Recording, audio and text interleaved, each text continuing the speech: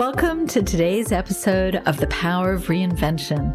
I'm Kathy Sharp-Ross, and we're here to talk with my guests about the dreams, the visions, and the passions that individuals have every day and dare to explore them.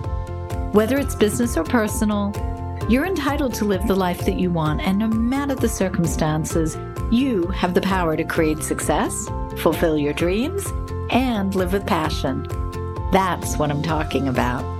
So dare greatly and happy reinventing, folks. Let's do this.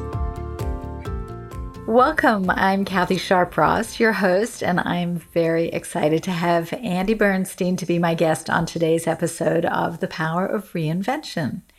Andy's story and accomplishments are intriguing and exciting, and what I truly love is how he took a passion and turned it into a career. This is something so many of us dream of doing, and Andy's story will share his formula for this great success. I'm so honored to be able to share him with you, my community and listeners, especially if you've not yet had a chance to connect or experience some of the amazing work that he's done that you're about to hear about. In this episode, there will be a little reinvention advice and tips from this extraordinary man in ways that will touch your life. The show is inspired by my book, Reinvent Your Life, What Are You Waiting For?, as well as my Reinvention Virtual Chats, which launched right after the book last year in March, and in response to my postponed book tour and events. So I hope you'll enjoy today's conversation and walk away feeling inspired to reinvent and with a new sense of what is possible in your life. So welcome, Andy. I am so glad to have you here. Thanks so much, Kathy. And I loved your book. Thank you. I'm thrilled that you wanted to have me on the show. Well, you fit so well into the conversation about reinvention and great stories. And if I may, I'm going to take a moment just to share a little bit of your background and accolades for our audience. So like many other professional athletes that he photographs, Andy Bernstein is recognized as an all-star in sports photography. The unique personal rapport that he has developed with athletes and coaches and teams over the years allows him exclusive access to special behind-the-scene moments. And as a co-founder of NBA Photos, Andy is the key photographic contributor to NBA Entertainment's global media platforms, which include NBA.com, all league publications, and NBA licensed products. And he's been the team photographer for 12 professional home teams, which won championships in basketball, baseball, and hockey. And Andy's covered 38 NBA finals. Okay, you are just the envy of everybody listening to this right now, and all-star games, and the senior NBA photographer. In 2018, Andy collaborated with five-time NBA champion Kobe Bryant on the worldwide best-selling book, The Mamba Mentality, How I Play, which was a unique look at Bryant's 20-year career through Bernstein's lens.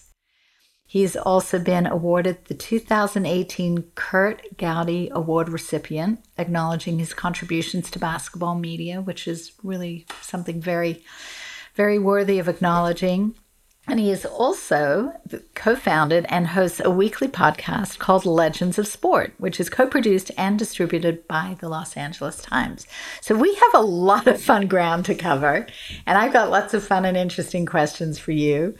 And, I think we're just going to jump right in. And I love to always kind of start with you sharing through your lens. I mean, yes, this is your bio that I just shared, but maybe just take us back a little bit. Was photography always a passion? Were you a frustrated basketball player that didn't get to join the big leagues, and so you went that way? Or was it that you were a photographer? So tell us a little about that, because I love when I hear that people are really taking their passions and making it their life's work. So I've had my own agency doing marketing and branding and sponsorship for 32 years, and I love what I do every single day of my life.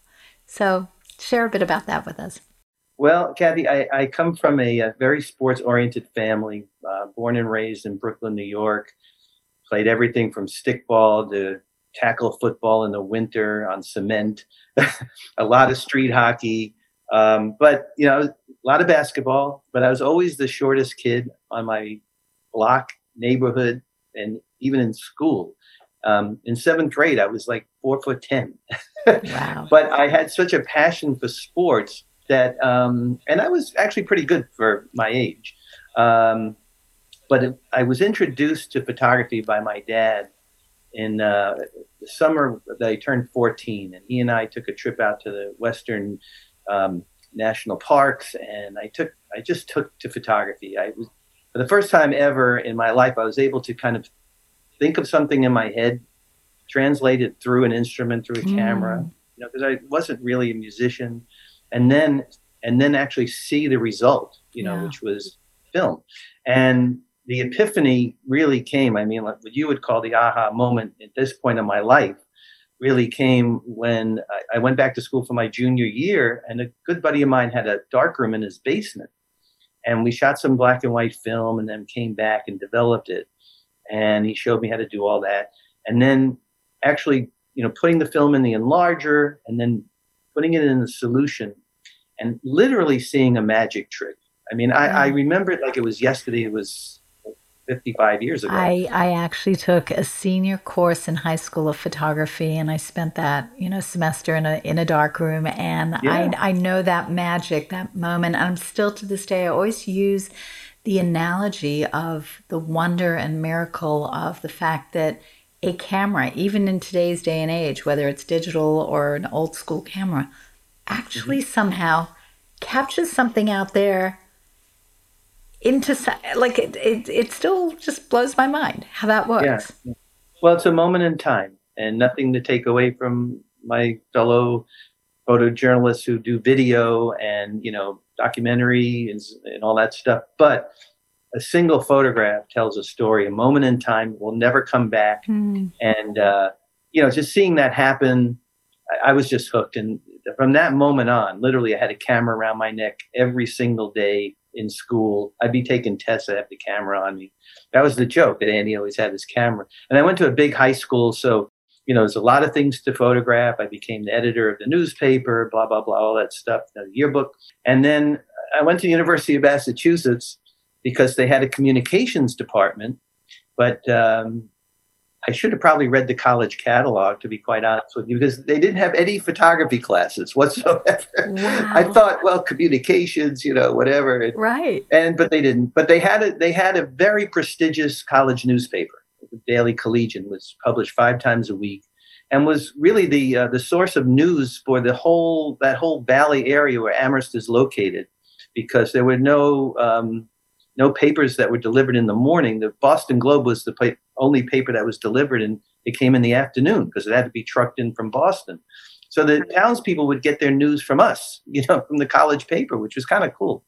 So I became the assistant photo editor there in my second week at UMass, and I just loved it. I loved doing assignments and being accountable and working with writers and working with the designers of the page. So I knew, like, what the hole in the page. Like it gave you context Yeah, it was to great. sort of the bigger picture Yes. of where one day what you're doing now Yeah. would sort of also sit. Yeah. And then I just found that it was great, and I wasn't learning a lot about the science and the history of photography and everything I would need to know for a career. So I made a hard decision at that point. I was just almost 19, I guess, and I decided to apply to Art Center College of Design in Pasadena, California. My mom had Had you ever wanted to move out to the West Coast for any reason no, prior? but my mom had relocated. My parents had gotten divorced. My mom relocated to Beverly Hills, and my younger brother, who was like 10 at the time, was living with her. So it wasn't like I was going out, Right. It wasn't on completely my own. foreign land. Yep. Right. But Art Center was tough, and it was known as the medical school of art schools. I mean, it's like 20 hours a day. Sometimes we would spend all night in the dark room. It was grueling, Yeah. and it was difficult in terms of wanting to pursue the career that I wanted, to be a sports photographer, because every step of the way I was told I would never make it, Yeah. and we don't teach that here. And why did you come here? So let me ask you something because I think we all confront those moments in life, whether it's, a passion we want to pursue, whether it's a career move that, there's always going to be those naysayers. So, what do you remember about those moments in time that, enabled you to put those blinders on and not listen to anybody or see or hear what people were saying that kept you true to what you wanted to do? Because that can affect a lot of people from pursuing their passions. Oh yeah, Kathy, but I'm a Brooklyn guy. So you tell me I can't True. do something? I That's mean, it. seriously, there's just no chance I'm gonna just go fold the tents and go home. You know I what I'm love saying? it. Yeah. But also, the people I listened to were the people that were two teachers I had who to this day, 45 years later, are still great friends and mentors. Love that. Yes, I can have a mentor like in my Oh, mid 60s 1000%. who believed in me, who said, "Look, you have talent. This might not be the best school for you, but figure out how you can make it work for you." Right. And one of my teachers, Bill Robbins, introduced me to a photographer from Sports Illustrated. Hmm. And then that mushroomed to meeting other photographers who took me out into the field and traveling. And I saw how these guys did their work every single day. And then Bill had a studio in Hollywood. He was a very successful commercial photographer. And I worked part time in his studio. So I learned the business from the inside as well. I learned how to deal with clients. I learned how to do all kinds of stuff, even accounting things, which, bookkeeping, I had no idea how to do that. But I learned it from him and from the people working for him. So I'll always be grateful to Bill for that. And yes, I was lucky. I mean, I know in your book you talk about, luck, but I was lucky to be in LA when I was in LA at the beginning of the 80s, because that's when the NBA was really starting to blossom, the Bird Magic era. And I made my own luck. The doors were a little bit ajar, and I was able to stick my foot in a little bit.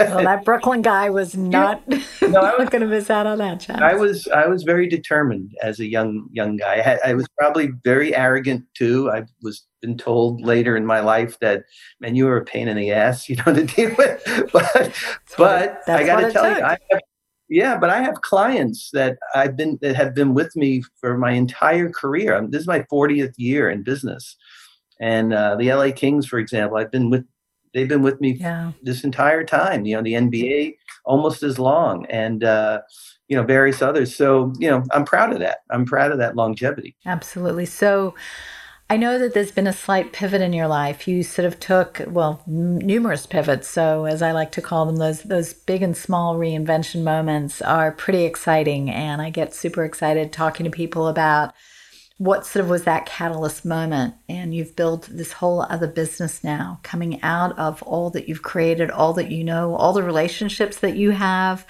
You want to talk a little bit about what you're doing now and what that segue was and why you did it, and just let's Mhm. talk a bit about that. Yeah, yeah, I'm really happy to talk about that. Thank you.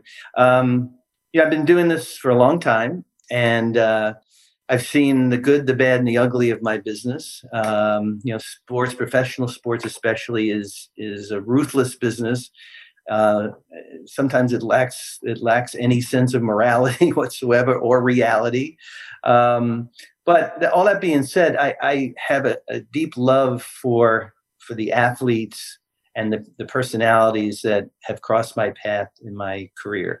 Um, and it started to kind of occur to me that post career, most of these guys and women aren't given a lot of tools while they're famous, while they're making money, while they're marketable.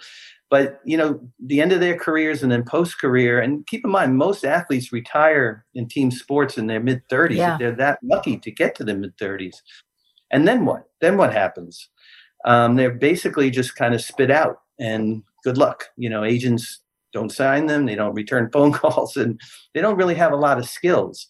And a lot of them made a lot of money and they squandered a lot of money. And there were all kinds of other problems, addiction problems. There were custody issues with children, all kinds of financial problems and stuff. So anyway, that started to kind of weigh on me, right? And it's so funny. You talk in your book about how men don't really talk about deep feelings to it, especially to each Right. other, right? But they sit So, at a sports bar and grunt at each other, but they don't right, really like have those exactly. conversations. Yeah. Yeah, but I got to tell you, I was myself and my two best friends, both in one is a licensing person in in the sports business. One is a lawyer who also my kids grew up with his kids, and Hmm. anyway, we all kind of converged on the baseball All Star game in Phoenix. This is maybe 15 years ago, and we're sitting around the pool having a couple of beers, and we start talking about, hey, where do you think you want to be I 10 love years from that. I now? love I mean, that. guys never talk about this. Trust me, never have I Yeah. ever had that Well, conversation. there's a chapter, as you're referring to in the book, it's called It's Not a Midlife Crisis. It's actually a cry for reinvention. And I think a Hmm. lot of disasters could have been averted if more men understood Hmm. what they could have done to nurture their soul and Hmm. stay in these wonderful relationships or jobs or whatever they were doing, but Yeah, had a renewed sense of passion for where they were at in life. So I love that you've brought this up. yeah, yeah, and it was exactly that. We decided that we wanted to work together in some way. We wanted to work in sports in some way, and we didn't want to work for anybody ever again.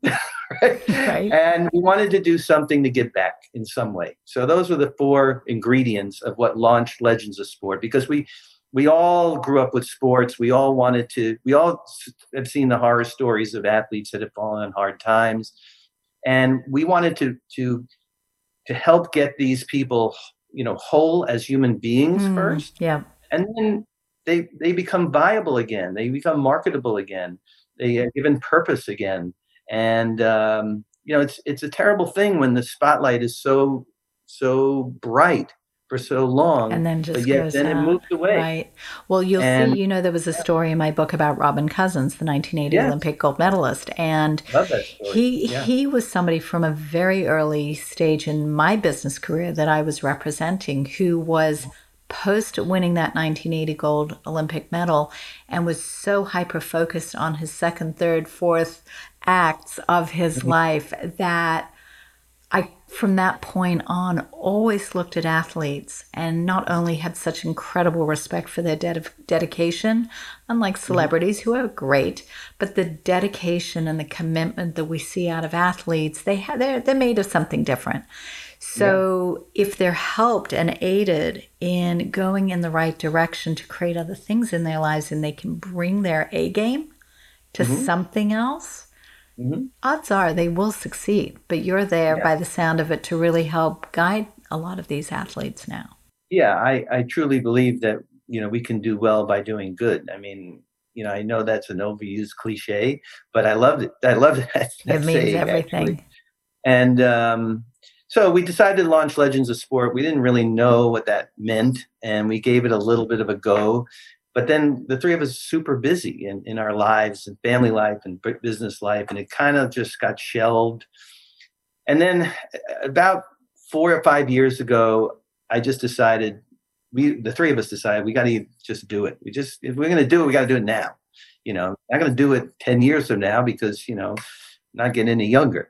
And luckily I'm in the position where I can really pull back from my photography career and, financially and everything else. I can do that, which is So great. was My it other was it kind of an either or situation for no, you at that point? It no, wasn't like no, you never thought, no. oh, if I'm going to be successful, I'm not going to be. You were able to look at how to calibrate both in your life. Yeah, I mean, it's a matter of just increasing the bandwidth Yeah.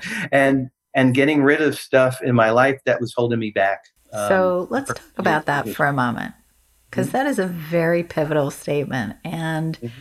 I think a lot of us focus on things in our life that might seem urgent but not important. Mhm. We've got these long to-do lists every day and every week, and if you really look at it, how much of that is really important? So how did you start to figure out what had to give? And what was there a process for you of really like sitting down with a piece of paper and a pen and going, okay, I'm going to make a list. What do I value? Where am I spending my time? Which is something I tell everybody to do when we have reinvention conversations, because usually those two columns don't align at all. How did you sort of streamline that a little more to prepare for what you were doing? Well, my career was doing really well. I had a reputation. I made a mark in the industry and all that stuff. But my personal life was a mess. Literally a mess. You know, I got divorced when my kids were little. My kids were 3 and 2 when I got divorced. I became a single dad in a very contentious custody battle that went on for 7 or 8 years. I finally had to go back to the NBA, who was my employer, my main employer at that time, and they were able to help me with the legal issues of having more time available for my kids. I Right. wanted to have more custody time, which was great. And but there was all kinds of other stuff going on, and I got into recovery. This is almost 20 years ago, and so all of that sort of fog and time spent somewhere else, Right. I got rid of, right? Right. But my recovery life became very important, and it's a priority in my life because everything is a result of my sobriety. Yeah. And I'm dedicated to that. Do multiple meetings a week and sponsor people Amazing. and all that. And but that kind of just cleared the skies for possibilities and things that I wanted to Well, do. you were doing the work. You were really committed Yeah. to what you needed to do to create what you wanted, which we all have to do. Yes, for sure. And then I had to sit down with myself and say, look, yes, I have a great career, but do I either want to do this for the next 10 years of my business life or whatever, or physically, can I do it? I mean, I had back surgery about 14, 15 years ago. That was a major wake-up call that I just can't travel like and schlep And things all and the lugging of the equipment. yeah. And it's physical, the work that I do and lugging stuff and like you said. So I was able to sort of change that a little bit, and I got a couple of assistants who are much stronger than I am, who could carry stuff. Perfect. And I tell you, I was able to really kind of get my personal life kind of in order. That I met a wonderful woman 15 years ago, and she has been a godsend to me and my children. She helped raise my kids. She had a 10-year-old, and I had a 10-year-old and a 9-year-old, and we raised these kids together. And she did all the heavy lifting, quite frankly, because I was traveling so much. Right. But that never would have happened if I hadn't been clear in mind and committed. And we're a great team together. She's got her busy, crazy career. She's a lawyer, and during the pandemic, she's at home doing her lawyering. The kid, we have a 12-year-old now, Right. so it's a you, mine, and ours situation. Yep. And the other thing, Kathy, I just didn't want to.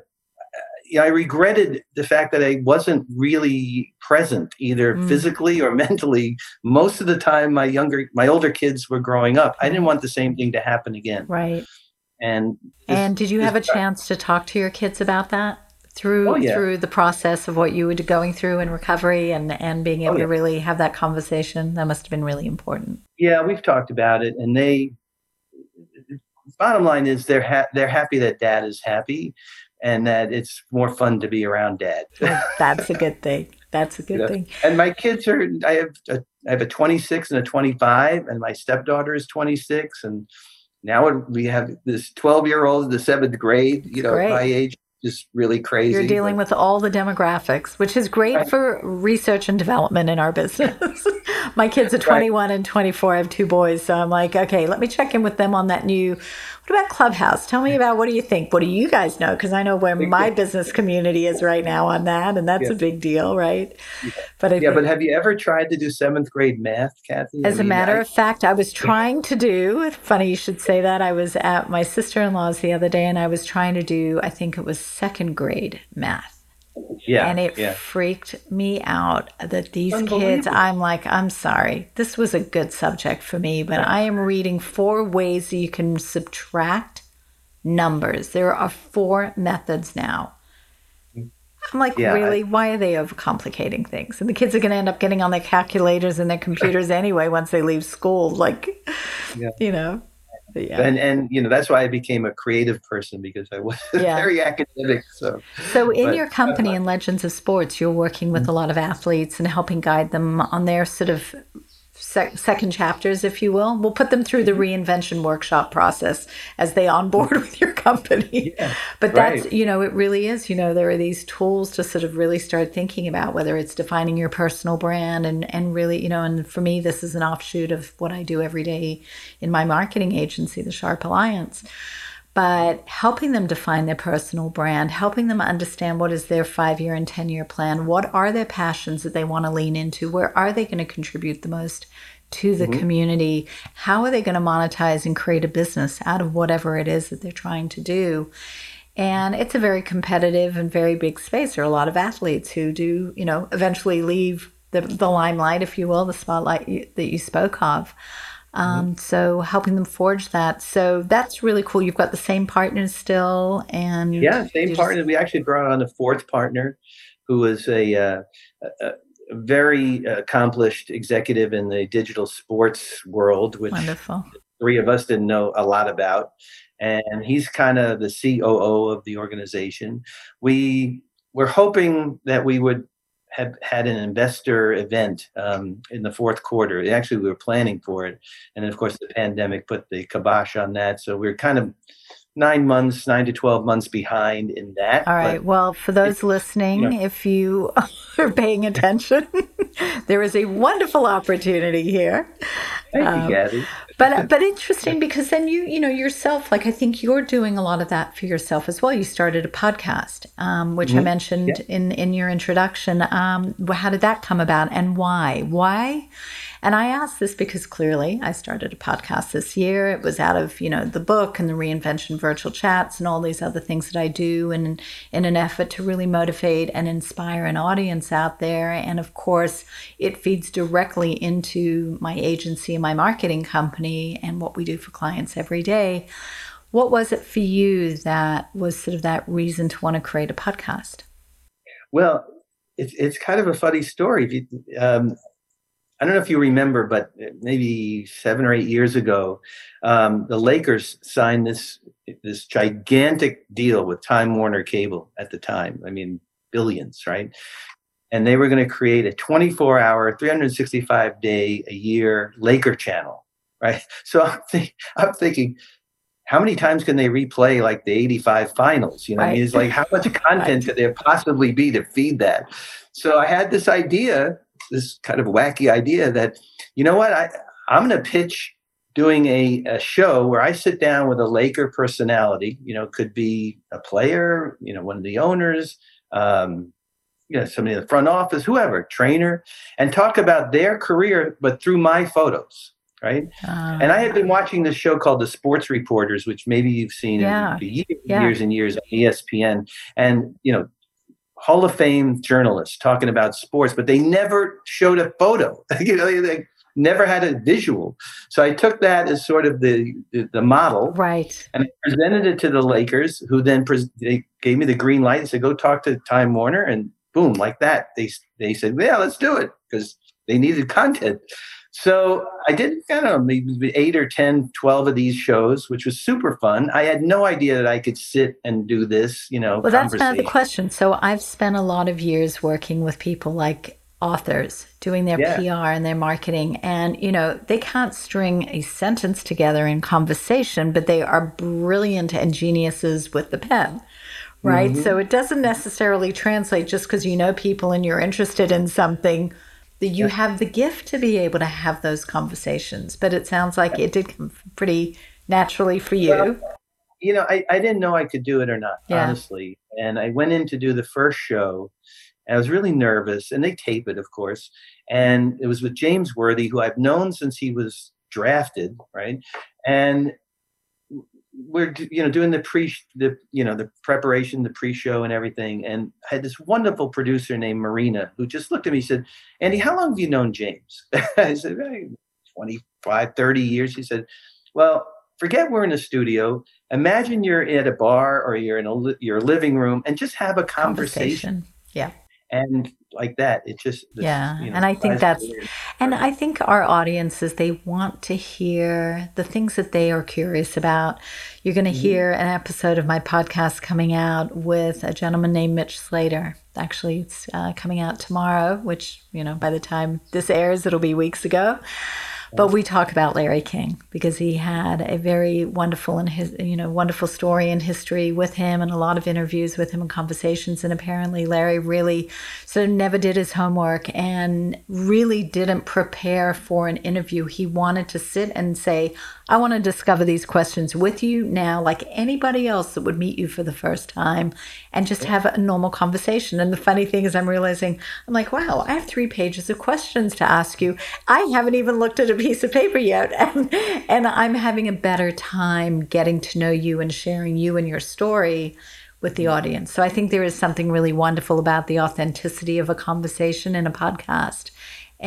And I'll yeah, tell you something, Kelly. I had that experience, that direct experience with Larry, because when the book came out, I got booked on his show, and it's Larry King. yeah. It's like, this is Like, big this is time. it. Yeah. And I go in there. He couldn't have been warmer, sweeter, more calm. He had no notes, like you said, but he's a huge sports fan. He's a Brooklyn guy, and I had the greatest chat with him. It was so much fun, Yeah. and what a gift to have been able to been interviewed by Larry King. Oh my God, I it's know. unbelievable. Well, Yeah, he really was something. And I had the pleasure of meeting him and working around him on numerous occasions for different things.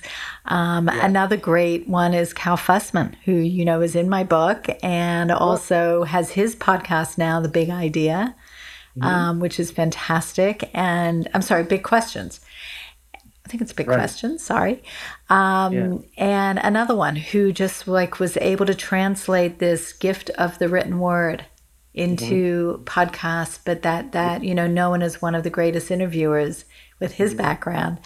Yeah. So it's intriguing to me that it is something that you've chosen to kind of add to your repertoire. I'm going to call you now the new Renaissance man because of all these serial reinventions that you're doing. Yeah, but I want to tell you what happened with the Laker show, because that was Oh, the whole please. preamble to Yes. the Yes. podcast, right? Yes. So I'm doing the show, and it's going along great, and I'm enjoying it, and all of a sudden, do you know who Norm Pattis is? Norm Yes. owned Westwood One, Yes. right? And Absolutely. he then sold Westwood One for a gazillion dollars, and Hmm. he became retired for maybe 24 hours. He couldn't stand being retired. So he decided he founded Podcast One, Yeah. like to strike lightning in a bottle twice, which he Yeah. did. And Norm is a great friend. He and Mary been sitting courtside at Laker games for as long as I've been shooting. And I've become friends with so many of the courtside Laker, season ticket holders, Clippers too. Right. And so one game, as he would normally do, he would call me over just to chit chat. And he says, "Andy, I'm loving that Laker show you're doing." And "That's great, Norm. Thank you." He goes, "I got to get that on my podcast." This is how he talks. I said, "Well, Norm, I love you, but it's a visual show. We're talking about photos." Right. He goes, "I don't care. Let's figure it out. Come to lunch." So I went to lunch the next day. 2.5 hours. We hammer this out, and it becomes a podcast because I had gone to Norm very early in the beginnings of Legends of Sport as an advisor, a mentor, whatever. And he gave me some great advice. And he said, "Why don't you just make Legends of Sport podcast on my network?" I'm like, "Done." Love it. Love it. So yeah, so we were on his network for 2 years, and then we moved it to the LA Times, and it was kind of the same situation with Patrick Soon-Shiong, another season ticket holder, sits literally right behind me at Laker games, known him 25 years. And he calls me over before a game. This really happened. He goes, "Andy, are you aware I just bought the LA Times?" And I said, "Yes, Patrick, I do read the paper." And he Right. goes, he says, "What about this thing, this idea, this Legends, whatever thing that you told me about?" And I said, "Yeah, Legends of Sport." He goes, "Bring it over to the LA Times. We'll launch it there." I love that. I'm like, "Okay." So that's what we Amazing. did. That's incredible. Well, if they're Yeah, looking for new verticals, maybe they want a reinvention column. We'll have to chat with them right. about that. It's exciting. It's a really exciting time. I mean, look, it's so, the era of the voice, mediums, Mhm. where the pendulum kind of keeps moving and swinging. and video content is so massive, but this voice medium, and I think it's the reason why Clubhouse is doing so well, because people are like, I don't have to get dressed and put on makeup and look good, and like I can just show up and have great conversations with the community and connect with people and build business and build connections. And look, we are all such social beings as humans, and the last year has really taken a toll on that. I am used to being on an airplane every 2 or 3 weeks.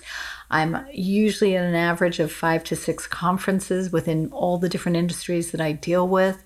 All my peeps, like I'm missing and craving that connection, just getting up and going to the office with my staff every day. So anything that we can do to stay connected, to have real conversations, to expose people, not just to inspired and motivational information, but just human connection and what we do and embracing our passions, I think is just so important for people to really stay connected to. Yeah. Yeah. I mean, you talk about in your book that the first step of reinvention is realization, right? And yes, I had this realization that I could do something, make a left turn in my career, but use the 40 years of everything that I built, in relationships especially, to do something else that is going to be fulfilling at this later stage of my work. I love that. Has the last year and what's happened with COVID affected, good, bad, or otherwise, the productivity or the ability to grow the business or even your clients that you're working with? Like, how's that impacted what you're doing? It's so interesting. On March 10th last year, we were going full steam ahead in my photography business. We photograph at that time of year, Lakers, Clippers, and Kings. We shoot every game with multiple photographers. Not only that, but I also wear the hat of director of photography for Staples Center and Microsoft Theater, Right. Yep. APG's downtown campus. So we would have sometimes 3-4 events a day going on. There would be a concert over there. There'd be games over here. There'd be, March 11th, everything stopped, 100%, like done, finished. And I didn't work again in photography for 5.5 months until I went to the NBA bubble in August. So I looked at it as an opportunity. Like, okay, this is happening. There's nothing I can do about it. It's completely out of my control. So now I got full bandwidth. Like, I don't have to deal with my photography company. And it was tough. It was like permission to go do something else for you. Pretty much. Yeah. Yeah. And I had to lay off, a great full-time photographer. And luckily the PPP helped, it bought us a few months of salary. And my office manager, Veronica, who was sort of my right-hand person, pivoted her completely over to the podcast and everything Legends of Sport. So now she's my producer for the podcast, researcher, and plus all the other events and things that we're trying to build with Legends of Sport. So yes, we weren't able to do our investor event, which we had planned, but it did open the opportunity for the LA Times relationship, which maybe we wouldn't have had. Exactly. And then we launched the podcast on the LA Times platform with a 16-week block of shows called Restarting the Clock, which is when the NBA and WNBA started up in their respective bubbles. So I did a show every single week. And once I got to the bubble, I was even doing it in my hotel room. Right. It was crazy. That's exciting. Do you equally cover WNBA games? And yeah, I'm actually in a very interesting conversation for a client of mine right now with one of the teams. So if that comes together, I'll have to circle back with you. We might have a really interesting conversation for the show that connects with the WNBA, because it's pretty special. That'd be great. I've been shooting the LA Sparks since the first game. They were the opening game of the WNBA. We've had numerous WNBA legends on the podcast. I have 3 daughters, and my wife was Title IX coordinator at Cal State LA. Amazing. So, okay, definitely in your wheelhouse. I love that. Okay, I'm glad I asked, because I hope that I'll have a story to share with you very soon. Yeah. I do have a fun question for you as we're starting to wrap up, unfortunately, because I feel like you and I have a lot more ground to cover, and I'm sorry we can't do it all here, but I know that we will offline. Given all the people that you have come into contact with, and this is a standard question I ask on every podcast, but I feel like you're going to have kind of some fun with this, when you can have a dinner party which hopefully won't be too far off for all of us, who would you want to have sitting at your table? 3 or 4 people. I mean, you've met so many of the greats in Hmm. sports, but maybe there are people beyond the world of sports that intrigue you, that would be interesting for you to want to have a conversation around your dinner table, you and your wife. Now I have to assume my wife is at this Yes, dinner you and party. your Okay. wife. Yeah. So I got to pick which Obama can come, right? Well, you can pick both. One Or for could I you, have one both for, of them? right? You can have both. Right. You can have whoever Because, you want. we adore both of them. She would probably, if she had a choice, would prefer to have Michelle there, but I would like to have Barack there. So let's Yeah, have both of them. absolutely. My dearly departed friend, Kobe, it would have been incredible to have it at a dinner party like that. I'm fascinated by people who, like somebody like Peter Guber, for Mm. example. Peter is such a resource for me, such a great friend. I actually, right in front of me when I'm talking to you, on the wall, I had actually painted on the wall, "Dreams plus goals equals destiny," which is his mantra from his book. And Oh, I use that. I look at it all the time, and I use that I love whenever I that. can when I teach or whatever. Thank you for Um, sharing that. yeah, and Peter's fascinating. You know, I would love to have my dad there. Quite frankly, I lost my dad a long time ago in 2004, but he was a character, and he could hold a room like anybody else. Oh, love that. And the other person I would have is the boss himself, Bruce Springsteen. I would have to have him there because I would make him play something. For sure. Yeah, I love that. I that'd feel be a like hell of a dinner party. it would be. I feel like I need to connect you and Mitch Slater with each other. You guys have a lot of common ground in the people in your realm and that you've connected and touched with. And I've been remiss in not bringing up Kobe again because clearly you must have spent a lot of time together. And I would imagine that was an extraordinary experience for you at that time. And I'm sorry for the Mhm. loss that you probably felt and experienced. Yeah, yeah. I mean, So every day it's still unbelievable to me. It's just really like, did yeah, that yeah, really it's happen? surreal. I mean, it's just Yeah, so surreal. Um, but the experience of being around him for 20 years, knowing him as a teenager, and then doing this book together was the greatest gift that he could have ever given me, was to collaborate on this book with yeah. me. And the And the beautiful book now person that is, he was known to be, yeah, right? yes, yeah, and the book has become kind of the thread now worldwide with all of his, His millions and fans, millions yeah. of fans.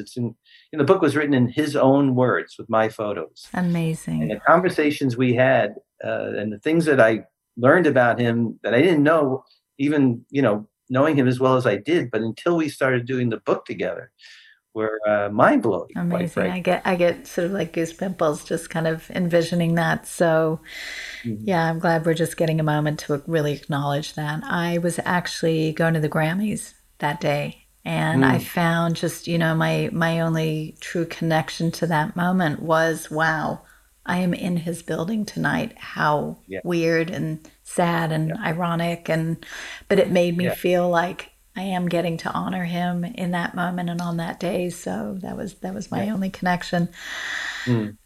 This has been such an amazing conversation, Andy. Really, I'm excited for our new friendship and for a gratitude to Leonard Amato, who was my Mm. very first guest on this podcast, The Power of Oh, he's great. Reinvention, for Yeah. connecting us. Mhm. And I'm really excited to stay in touch and keep talking and keep hearing what you're doing with the company and your beautiful work. And that if anybody wants to kind of follow some of the work that you're doing, is there a website, something that you can Yeah. point us to? Yeah, social media is usually the best way.